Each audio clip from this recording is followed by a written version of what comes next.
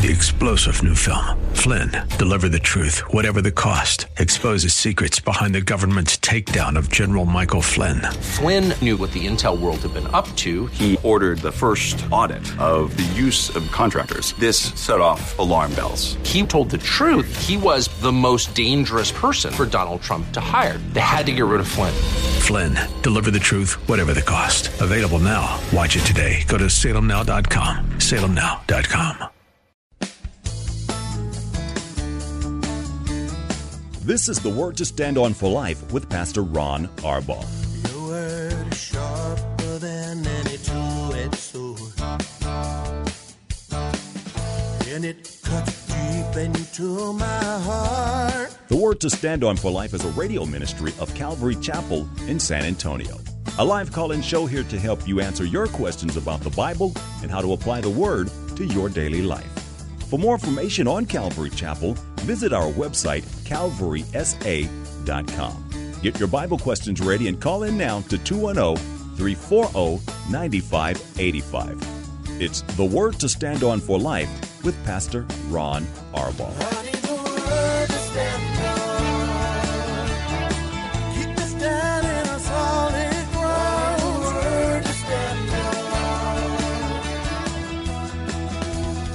Welcome to the show. It's the Wednesday edition of the Word to Stand On for Life. I'm Pastor Ron Arbaugh from Calvary Chapel in San Antonio, Texas. And as you know, this is a program dedicated to taking your phone calls, answering your Bible questions, questions about stuff going on in your life. Whatever's on your heart, all you need to do is provide the phone call, 340-9585. That's 210-340-9585. If you're outside the local San Antonio area, you can call toll-free at 877-630-KSLR. Numerically, it's 630-5757. You can email questions by emailing questions at calvarysa.com, or you can use our free Calvary Chapel mobile app. Remember, if you're driving in your car, the safest way to call is to use the free KSLR mobile app. Just hit the Call Now banner at the top of the screen, and you will be connected directly to our studio producer. Hey, got a couple of things going on, and we'll get right to questions. First, tonight I'm going to be teaching 1 Kings chapter 11, sort of the downfall of Solomon. It's really, really not a fun chapter to teach, but it's pretty important. I've been saying to the Wednesday night crew for several weeks, when God warns you about something, it's because you need to be warned about it. And Solomon didn't listen. And unfortunately, too many of us in these last days don't listen either. But that's tonight here at Calvary Chapel. Tomorrow, Paula will be live in studio with me on the date day edition of the show. And I think Paula is lining up some of the ladies from the women's retreat to be here with her tomorrow. That was the last thing we talked about, but I've only seen her for a minute today. So we'll see when she gets here tomorrow. Okay, let me go to some questions. I left off with that anonymous question wanting me to share my testimony. Anonymous, if you don't mind, I'm going to hold that. And maybe Paul and I will share it together on a program where we're alone or something, but just see what it is. It would take so long, and I'm sure not everybody's as interested in it as you are, but you can go to calvarysa.com and get your hook there, and you'll be connected to the testimony there. Here is a question that is from Matt from our email inbox. Hi, Pastor Ron. What's the best way to describe the Trinity to an unbeliever? I've had friends ask me, who is your God? Why are there three different gods that you talk about? How is Jesus God when he talked about the Father being God while on earth? It can be hard to try to explain it to people if they didn't grow up in church. Matt, you were talking about an unbeliever, and we just assume an unbeliever didn't grow up in church. But I don't think what we have to do is really explain it. I think we Christians get sidetracked a little bit by explaining things instead of just declaring them. The Bible says there is one God, and we know there is only one God. Christianity is monotheistic. There's one God, but that God is revealed to us in three persons. Now, why do we say that? Well, because the Bible calls the Father God. Repeatedly, the Bible says that Jesus is God. He said it himself repeatedly. But the Holy Spirit is also called God. So one God, they're not three gods, they're not different gods. They're just three different personalities of the Godhead. So when you have the totality of the Father and the Son and the Holy Spirit, the triune God, what you've got is one God reaching out, manifest in three personalities. And all of those personalities are called God, and they have all of the attributes of God, and that comes from cover to cover. Now, somebody says, well, how is 1 + 1 + 1 1? It's not. 1 + 1 + 1 is 3. But I've often on this program, Matt, said, why don't we use another form of math? What is 1 × 1 × 1? And the answer to that question is 1. So I think we just need to look at it a little bit differently. And when somebody who is an unbeliever especially says, well, I just don't believe, how could there be three gods in one? How could the Father be God and Jesus be God and the Holy Spirit be God? Just say, look, this is what the Bible says. And then be honest with them and say, what's really your problem with Jesus? Is it sin? What's going on in your life that you don't want to do? And I think sometimes we Christians, we feel like we have to have a perfect answer that will describe things. And that's how we get, well, there's an egg and there's a shell and there's a yolk and there's a white of the egg. And so that's one egg, but three parts. That we can't make examples like that. I'll tell you what's hard to understand, how Jesus could be 100% man and 100% God. How do you do that? That's a hypostatic union. How does that happen? Well, it happens because he's God, and he invaded time and space. So for me, Matt, and I'm just going to give you this quickly, and this will be the only way to explain it. The Father, we're told, lives in unapproachable light, and no one can approach the Father. Well, because it's the Father's desire that we approach him, he made a way.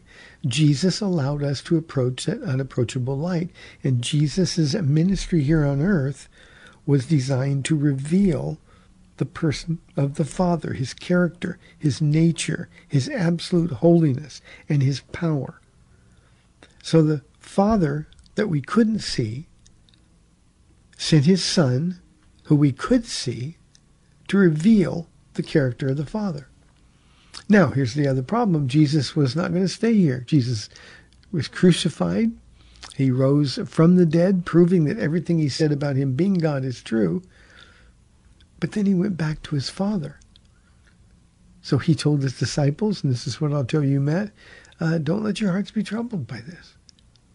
It's good for you that I go away, because if I go away, I will send another, the Holy Spirit, and he will be in you, and he will testify of me. So, Matt, all we have to do is just, this is what the Father does, this is what the Son does, this is what the Holy Spirit does. But it's not three gods, it's one God with three different missions or ministries or personalities.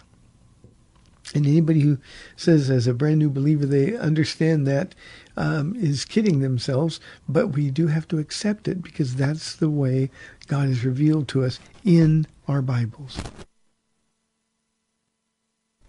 So, Matt, thank you for the question. I hope that helps.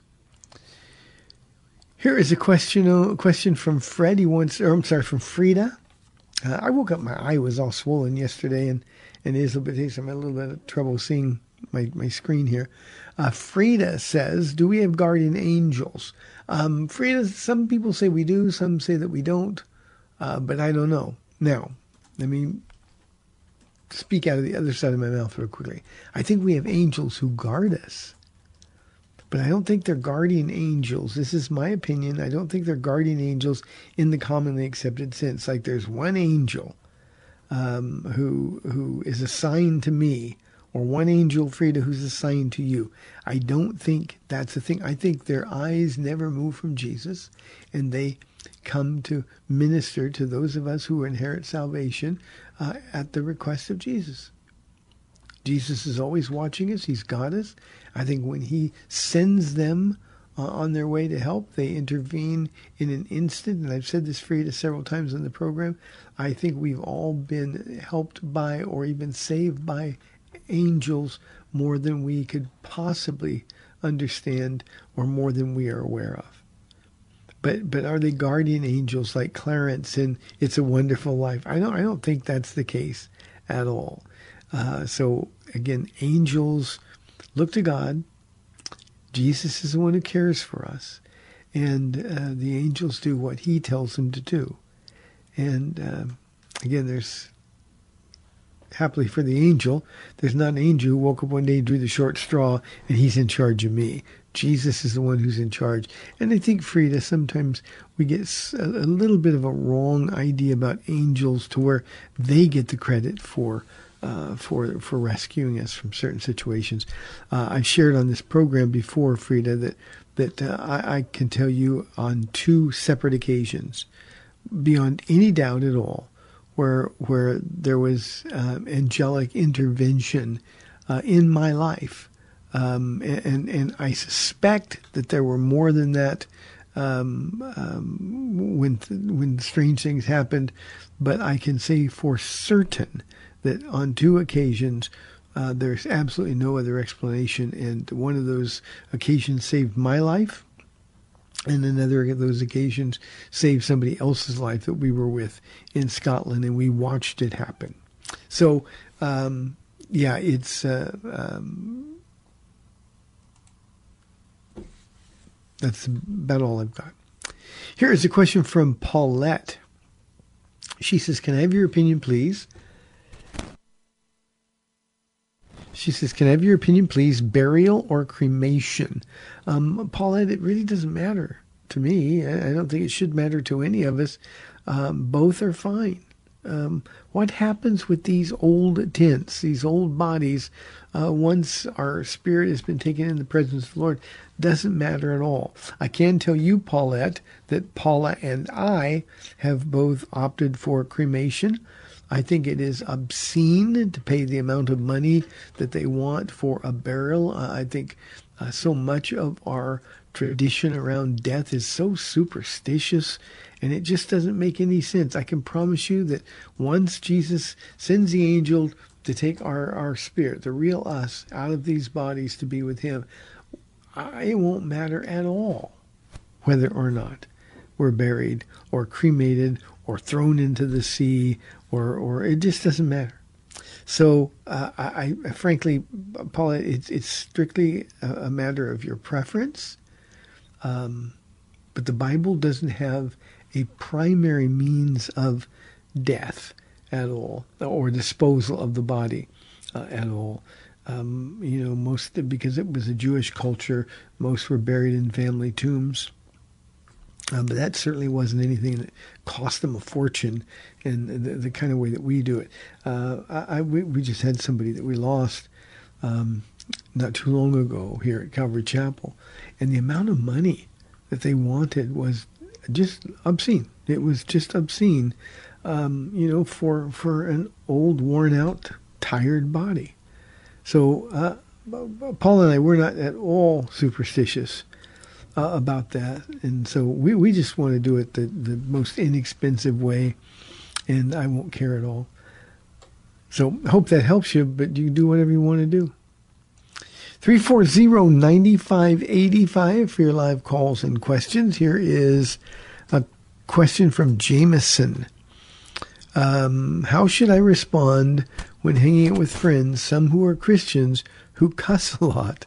Jameson, I would, if they're friends, you can talk to them and just say, as a favor for me, will you be kind enough not to use bad language? I want to hang out with Jesus when I'm with you guys, and I don't want people to use bad language so that Jesus has to leave, because if he leaves, then I got to leave. So just ask them. If they're friends, you shouldn't have to worry about it, nor should you ever apologize for it. It's amazing the pressure that we feel to use foul language instead of just expecting that people are going to talk like they're adults, like they have some level of intellect, and cursing simply isn't necessary. Remember, Jameson, you get to be a light with your friends. Now, those that you said are Christians, some of them are. I think as a believer, you have a completely different conversation with them. How can you guys who say you belong to Christ, how can you talk about him this way when the Bible says that there should be no coarse talk coming from our lips? That our speech needs to be edifying. and a source of encouragement for others.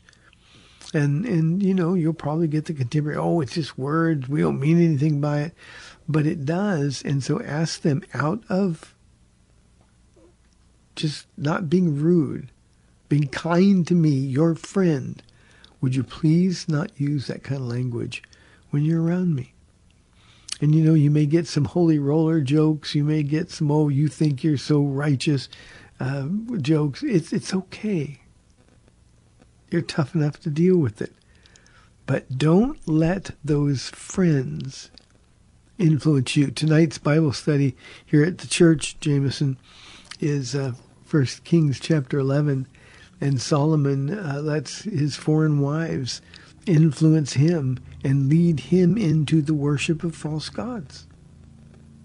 Like the Holy Spirit goes out of his way to say the detestable gods and repeats himself over and over and over. And see what happens if we who are believers don't stand for what's right, then rather than influence our friends, we end up being influenced by our friends, and it demonstrates really to whom our loyalty lies. So I think it's really important. Let your light so shine before men that they see your good works and glorify your Father in heaven. In the fruits of the Spirit in Galatians chapter 5, beginning in verse 19, that's the bad fruit of the flesh, verse 22, the fruit of the Spirit. There's no listing in the good fruit of the Spirit for ugly language. So just say, you know what, as a favor to me, if you consider me a friend, well, why don't you not do it? And what a witness that will be, Jameson, for your friends, especially those who say they are Christians. But even your unbelieving friends will realize he's serious about his relationship with Jesus. They may not want to hang out with you anymore. You can deal with that. But God will be so pleased with you. And he will use your witness to draw others to you. Hope that helps, Jameson. Thank you. Let me see. My next question is from Mickey. I don't know if this is a male or a female Mickey. I believe I've been called to remain single. How do I deal with sexual urges and needs? Mickey, I'd be interested if this was a phone call. I could ask you, what makes you think? What were the circumstances that led you to believe that you're called to remain single? I think that needs to be discussed. I think it needs to be thought out a little more fully. But if you have been called to remain single, then you also need to pray for the gift of celibacy. Paul said, I wish you all were as I am, and Paul was celibate. If God has called you to be celibate, if he's called you to be single, then he will provide you the strength to resist temptation and to resist the sexual urges that you have and your needs. Your need, Mickey, has got to be just to be with Jesus. That's what your need is. Your needs will not be satisfied by having sex or giving into sexual urges. Your needs will only be fulfilled and satisfied by being with Jesus.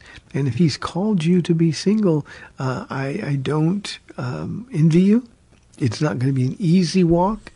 There's always going to be struggles. The enemy is going to attack relentlessly at times and try to make sure that you are unsuccessful. The minute that you give in to sexual urges, what's going to happen is the enemy is going to be right there to heap condemnation on you. So here's what you do. You say, Lord, I choose to honor you.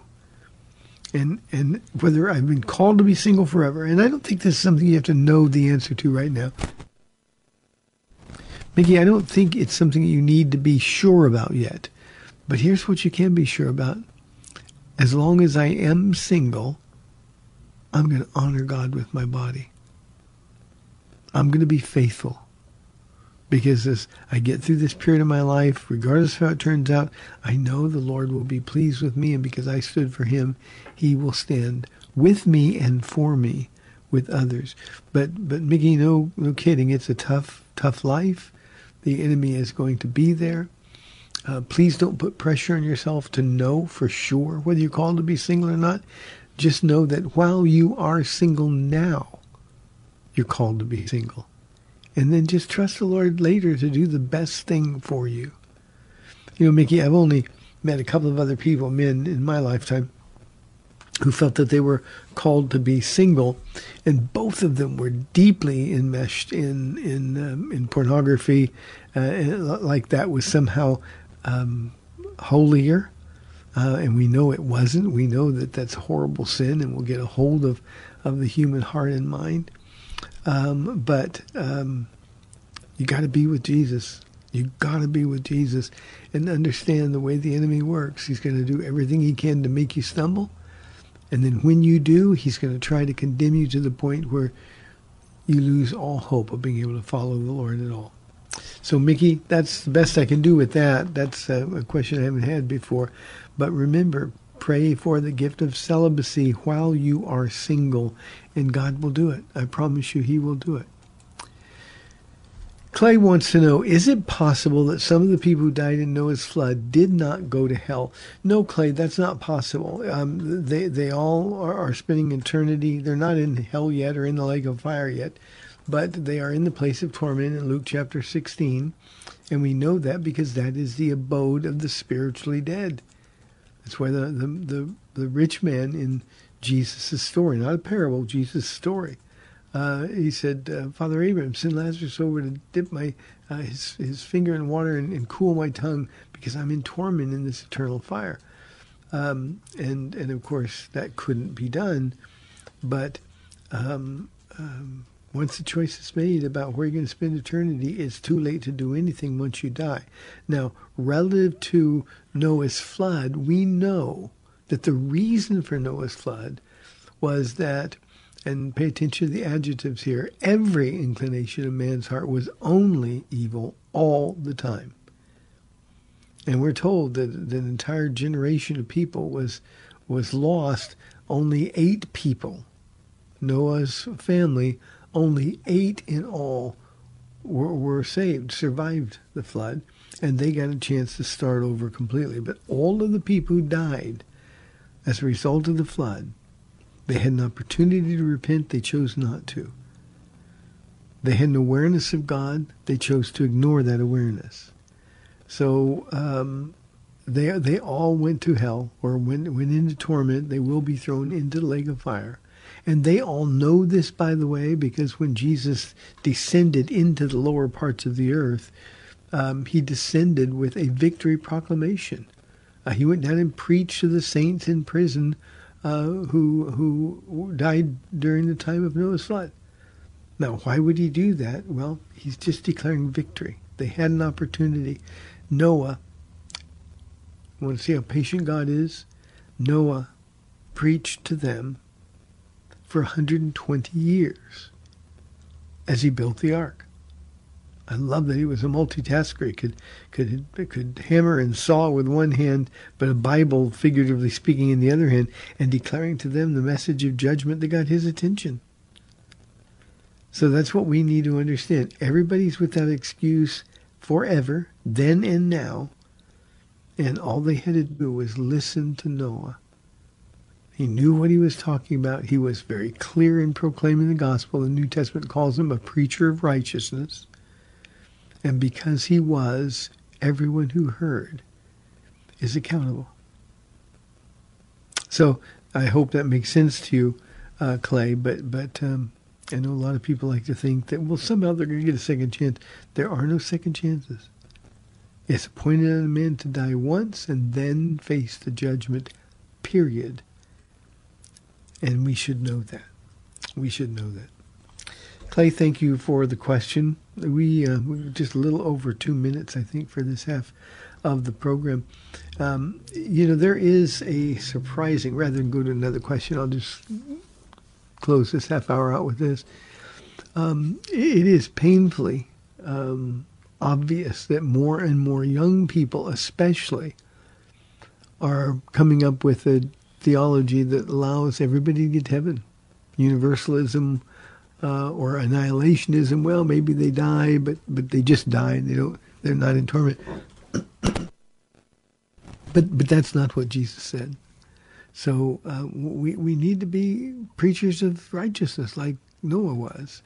And the people that we're worried about in this day and age, Jesus said it was going to be like it was in the days of Noah at the very end days, and we're already in that place. We're not quite as extreme as it was in the days of Noah, but make no mistake, we're getting there, and we're getting there quickly.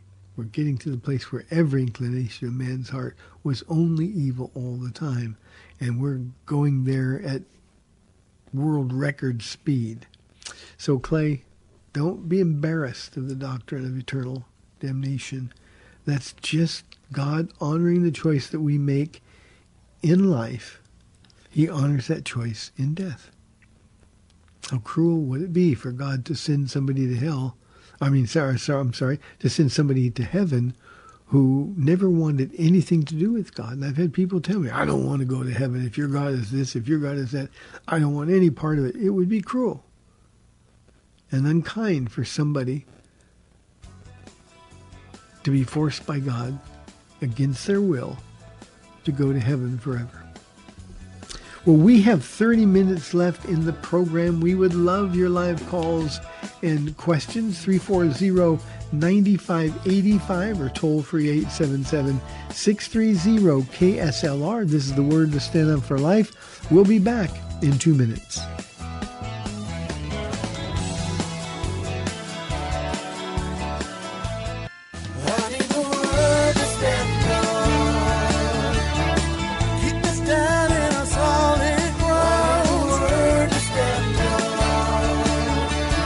Welcome back to the Word to Stand On for Life. We're taking your calls at 340-9585 or toll-free 877-630-KSLR. Now, here's Pastor Ron Arbaugh.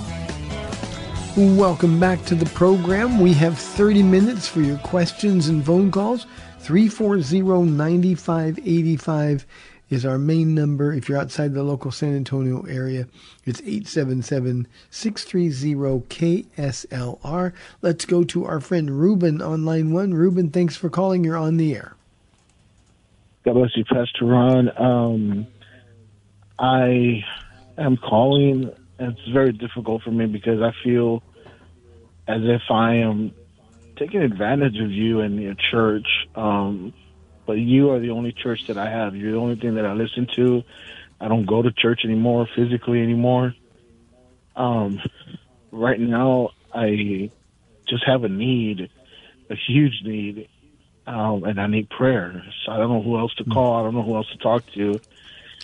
And I apologize because I know this is a question show, not a prayer show, but I need some help.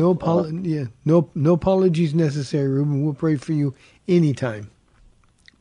I appreciate that, sir. Well, first, my dad, he's in a nursing home, and I just got a phone call, and they told me that he is not fit to come home, and so they need to leave him there long term, and that's a good thing and a bad thing. The bad thing is that he's the one that pays the rent. I can't pay the rent on my own. And then I don't know where I'm going to go because I know I'm going to be kicked out because I'm already behind on my rent. And then the second thing is my truck broke down.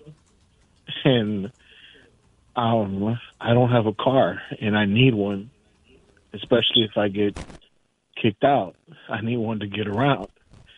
And I just asked the church, the callers, the listeners, to please lift me up in prayer that God will make a way. Well, right now I can't see a way, where to stay, where to go, and a transportation. I'm looking for a car, any old car that'll just get me from A to B. You know what I mean? Yeah, I do, Ruben. Ruben, I'll be happy to pray for. I'll be happy to pray for you. But before I pray, let me just say this, and then I don't mean to be flippant with this. I'm not trying to give you spiritual platitudes. We Christians are too often guilty. But right now, at this moment, because you have no place else to turn and no one else to turn to, you're in the very best place you could possibly be. Because only Jesus can help you with this. He's the one to turn to. And this will be an opportunity for you to discover that he's got you. He's watching you. He's saving our tears in heaven. And I know it's hard. But what the enemy wants to do is to get you in a place where you're trying to figure out on your own how to do all this. What we're going to do is we're just going to leave this in God's hands and let him take care of you. And Reuben, you're going to have to trust me on this, and I've never lied to you ever, but this is the best place you could possibly be at this moment. Doesn't feel like it. It's certainly not comfortable. But when you have no one to turn to but Jesus, I promise you, he'll show off for you. So let me pray for you, and I'm going to encourage all of the people in the listening audience to keep Reuben in your prayers as well. Father, as I lift our friend to you, you can hear a man who loves you and he believes. Lord, this is a time when we need to steel ourselves against the attack of the enemy. Increase his faith. Jesus, help him to turn just to you because you've got him. Lord, you said that you would provide all the other things that we need in our lives as long as we first seek the kingdom of God and his or your righteousness. So, Lord, that's Reuben's goal, to seek you. And we're asking you, Jesus, to show off for him. We pray for his father. By the power of your Spirit, Lord, you know what's best for him. We always ask for miraculous healing. We seldom get those miraculous healings at the same time, Jesus, because there's no one else to turn to. We lift you, Reuben, into his presence. Lord, help him to trust you above all else and show yourself powerful on his behalf. Reuben, thank you very, very much. We'll be in touch. Please keep us posted. And I'm assuming, Reuben, by a car, you just need something that's dependable that you can get around in. So we can be praying for that specifically, as well as getting caught up on your rent and those kind of things. Reuben, thank you very, very much. 340-9585 for your live calls and questions. You know, sometimes it's tough for people. I mean, there's just some things that we go through. And all of these trials and all of these tests give us an opportunity to hang in there with Jesus or take matters into our own hands. Reuben has learned over the years not to take matters into his own hands. God is with you, Reuben. Here is a question from Steve. He says, the Bible says if we seek God with all our hearts, we'll find him. But what about people from other religions that are seeking God diligently? Why do they remain lost? Because, Steve, they haven't found God. You know, we're so quick to say, yes, we all serve the same God, Allah, Jesus, the Father, Buddha. But see, when you say you believe in a God, it's incumbent upon each and every one of us individually now. It's incumbent upon us to find out if the God that we found really is God. You know, just because we were raised in another religion, I stand here at this program today. I was raised without a religion. My grandma dragged me to church a couple of times, but my family had nothing to do with God. When I started seeking God through desperation, he revealed himself to me. The Ethiopian eunuch, Steve, he was seeking God. He thought he found it in Judaism. But because Jesus had been here on earth, because he'd been crucified and risen from the dead, God sent Philip to him to show him, tell him who God really was. And what we've got to do is understand that the Bible, when it says something like this, it's true. And as Christians, our decision is, do we believe that? Let me be real practical about this, Steve. If somebody is a Muslim, and they say Allah is God, and Muhammad is the prophet, then their responsibility is to be sure about that. And the evidence is overwhelming that Allah is not God, and Muhammad was not a true prophet of God. And then we can introduce them to Jesus, who proved that he was who he said he was. And God, when somebody's really seeking to find God, he said he'll reveal himself to them.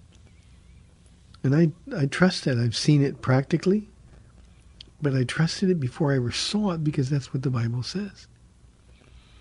And so when somebody's raised in a Muslim home, at some point they've got to say, well, is he really God? Is Allah really God? A Mormon, a Jehovah's Witness, is the one they say is God. Is he really God?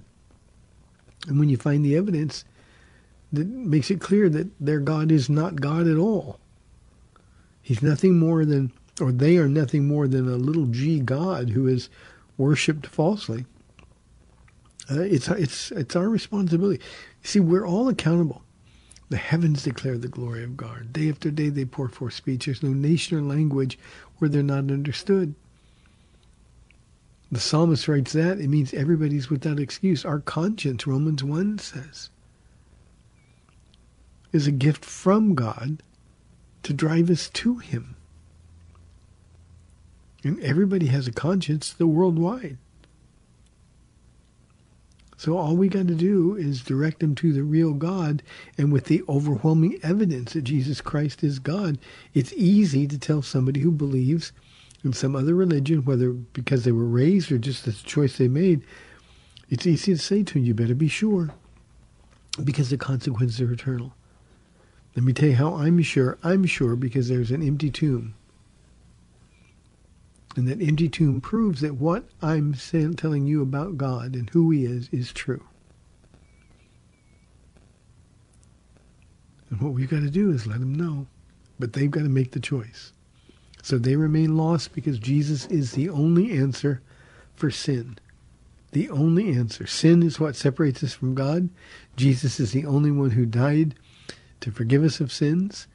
And if we've got the Jesus of the Bible, that's the way we're saved. Good question. Thank you, Steve. Mike asked me a question. This one I haven't had for a while. Pastor Ron, do you think the apostles were being presumptuous in naming Matthias to replace Judas? No, Mike, I really don't know. I'm fully aware there are a lot of people who say that, God picked Paul, Saul of Tarsus, to be the apostle who replaced Judas, and they should have just taken their time. But that just doesn't work. There's a couple reasons. First, Paul didn't come along until the church, after the church was several years old. Remember, when Paul got saved, when Saul of Tarsus got saved, he was immediately sent into the wilderness for 3 years. That position that the apostles appointed Matthias to needed to be filled. You see, the apostles, the 12 of them, they had a job to do to declare the gospel in Jerusalem, Judea, Samaria, and into the uttermost parts of the world. And that's what they were doing. So that work started long before Saul of Tarsus ever became the Apostle Paul. The other thing is, I want you to think about it this way, Mike. This was before the Holy Spirit fell. This was before the day of Pentecost. And they were Bible-believing, we would call them Bible-believing Jews who now were saved. They hadn't been empowered by the Spirit. And they used the Word of God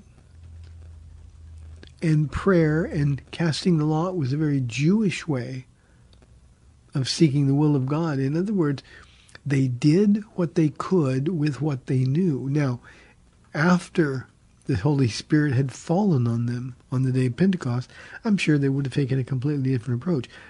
But I really do believe the proverb says that every lot cast is cast by God.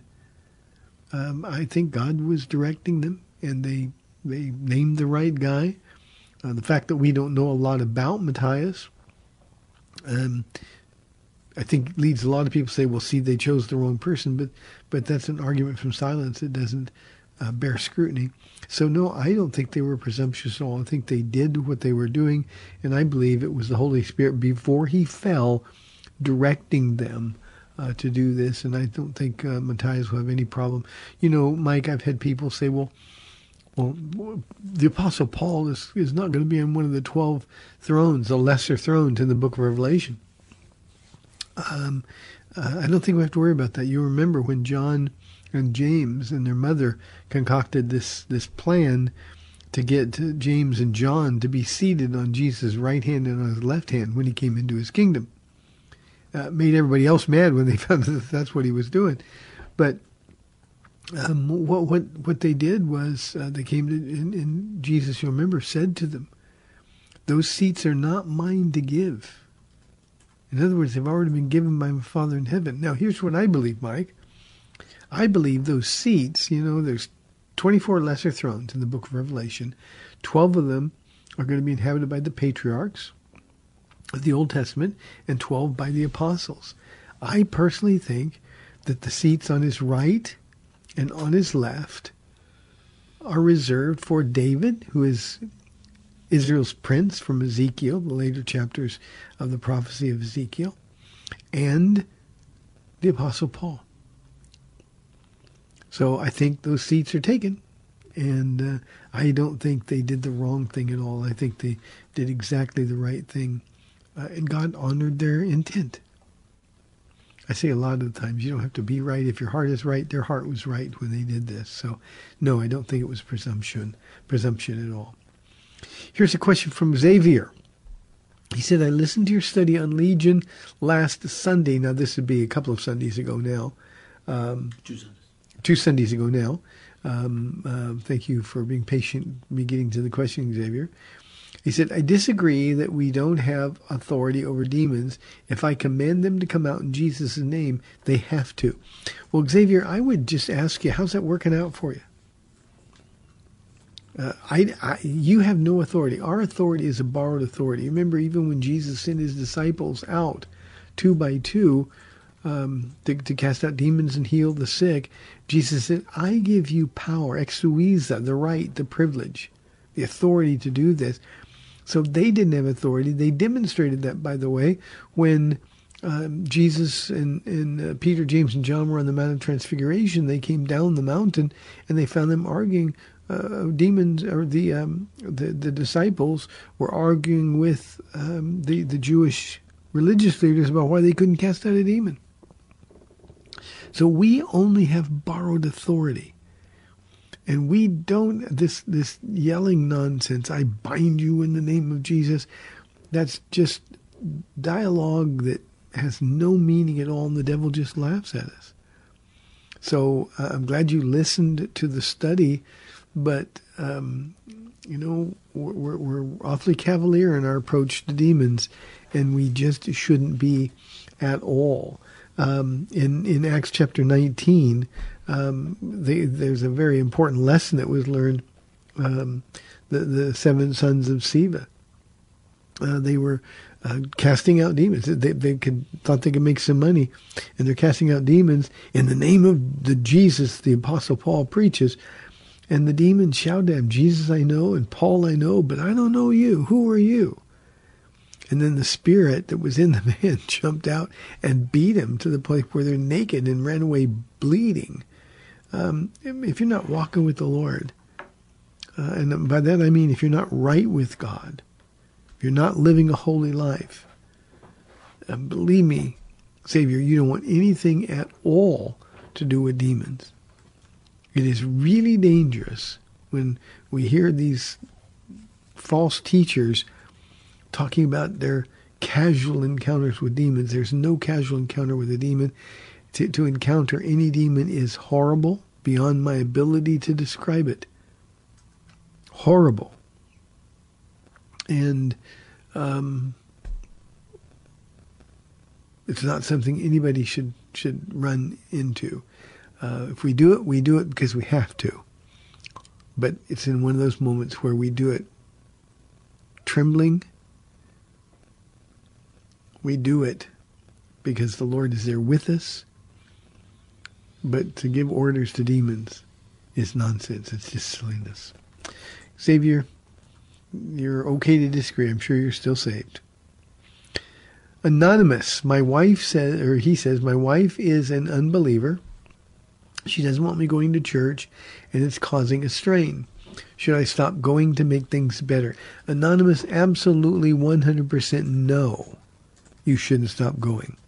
Right now, you're being tested. Your unbelieving wife is testing you. She's trying to find out how miserable she can make you. She's trying to find out how important your faith is to you. And the minute you start caving in just to keep the peace, she's going to find out that it's not really important at all. Now, I'm going to reverse the roles here, because this is what I did to Paula for a long, long time. As most of you know, if you've been listening any length of time, Paula was saved 13 years before me. I refused to allow her to have a Bible in the house. She didn't listen to me. I refused to ever take my kids to church or read the Bible to them. She didn't listen to me. I did my best to make her life miserable. I tried to be, I was a control freak, and I tried my best to be in control, to be in charge. That's what men do. And you know what? She kept going to church, and she kept reading the Bible, and she kept praying for me. So here's the thing. Don't let any human being on this planet make you compromise your walk with Jesus. Here's what I would suggest you do. I know you're not a believer. I know you don't like it when I go and I leave you here alone. So I want you to know I don't like it when you don't go with me. So would you please go with me? And every time I'm going, you can change your mind at the last moment and say, okay, I want to come this time. You can do that. And then when you come home from church, talk to her. This is what we learned in church today. And if she didn't want to talk, then just let your heart be filled with joy anyway. And let her see that she's not getting to you. And that's how she's going to learn that your Jesus is real and that he's powerful. And Anonymous, I am an expert in this because I did everything to break up Jesus and Paula. I did everything I could. And finally, on the day I got saved, 31 years ago, on that day I got saved, when I fell on my face on a public street in Upland, California, I cried out for Paula's Jesus. That's the only thing I knew. Because I knew that the Jesus that she worshipped was real, and that he loved her, and that he was way more powerful than I was. So her witness literally saved my life. I hated her for it, and that's not an exaggeration. I hated her for it. But she demonstrated that he was real. And that's what your wife needs to see. Be filled with joy in your home. Don't argue. Don't let her push your buttons. Remember that the Holy Spirit lives in you that will give you the power to be a light in the middle of the darkness in your home. So Anonymous, we'll be praying for you. Here, probably the last question for today. Victoria says, I know God is in control in my mind, but it bothers me that Satan is allowed to cause so much evil. Can you help me? Yeah. Victoria, all you can do is worry about Christ in you. Don't look out so much at all of the evil in this world. There's never been a time in this world where there wasn't evil. I mean, right after the flood, when there was only 8 people left, how long did it take for sin to take over again? It didn't take very long. By the time we get to Genesis chapter 11, there's a whole world in rebellion against God. So don't worry about that. Evil is the world that we live in. So here's what you do. You simply be grateful to God because he's overcome the evil in your life. Satan doesn't cause as much evil as we think he does. He just panders to our flesh. We're the cause of the trouble. We are sinners at heart. We're sinners by nature. And you have the answer for sinners. So when you see evil around, you've got the message that liberates people. You've got the glorious gospel of Jesus Christ to share. I promise you, Victoria, if you'll be more active in sharing your faith, then you'll be so much less focused on the evil all around you, because you'll be busy sharing the answer to that evil. You see, we can't look at a world, we live in a world where we get 24-hour-a-day news and media, and just our brains are being pummeled. And our hearts are not able to take it. We're simply not able to deal with this overload of information that we have. So Victoria, every time you get to be bothered, take a walk with Jesus, open your Bible, focus on him.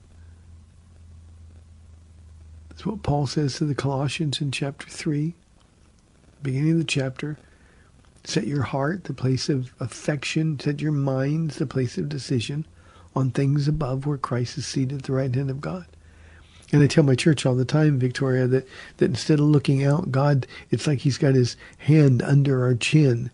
And we're bummed out because we see all of this stuff all around us, and he's raising our chin. And he's saying, no, look up. But I can still see, Lord, look higher, just look higher. And his hand is keep pushing our chin up. So all we can see at some point is him. And he'll take us above all of the pain in this world. That's still going to bother you. That's because you've got his heart. It bothers him. But that's when we change our focus. And as we change our focus, we'll see him.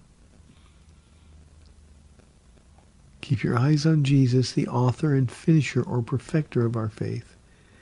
And Victoria, that's the only answer when you're really bothered by all the things going on in the world. Do we hate sin? Yeah, we hate sin. But a day's coming when Jesus will put an end to that. Until then, look up. He's waiting. Hey, good week. Tomorrow will be, Paula will be live in studio. You've been listening to The Word to Stand Up for Life. I'm Pastor Ron Arbaugh from Calvary Chapel in San Antonio, Texas. And Lord willing, Paul and I will be back tomorrow at 4 o'clock on AM 630 The Word. We'll see you then.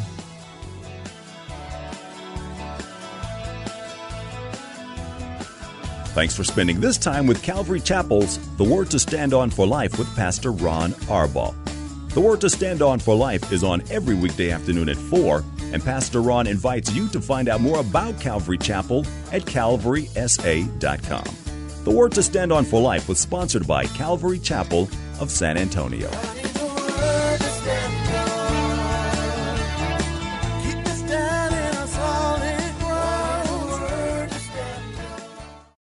Three-star General Michael J. Flynn, head of the Pentagon Intelligence Agency, knew all the government's dirty secrets. He was one of the most respected generals in the military. Flynn knew what the intel world had been up to. He understood its funding. He ordered the first audit of the use of contractors. This set off alarm bells. The explosive new documentary, Flynn, Deliver the Truth, Whatever the Cost, uncovers the facts behind this scandal. Flynn told the truth. He was the most dangerous person for Donald Trump to hire. I find out the worst enemy that I'm going to face in my life is right here in America. They took my assessment and they wanted me to change it. And I was like, I'm not changing it. They had to get rid of Flynn. With in-depth interviews, archival footage, and never-before-seen personal records of the man behind the headlines. I just felt like I was drowning. Flynn, Deliver the Truth, Whatever the Cost. Available now. Watch it today. Go to salemnow.com. salemnow.com.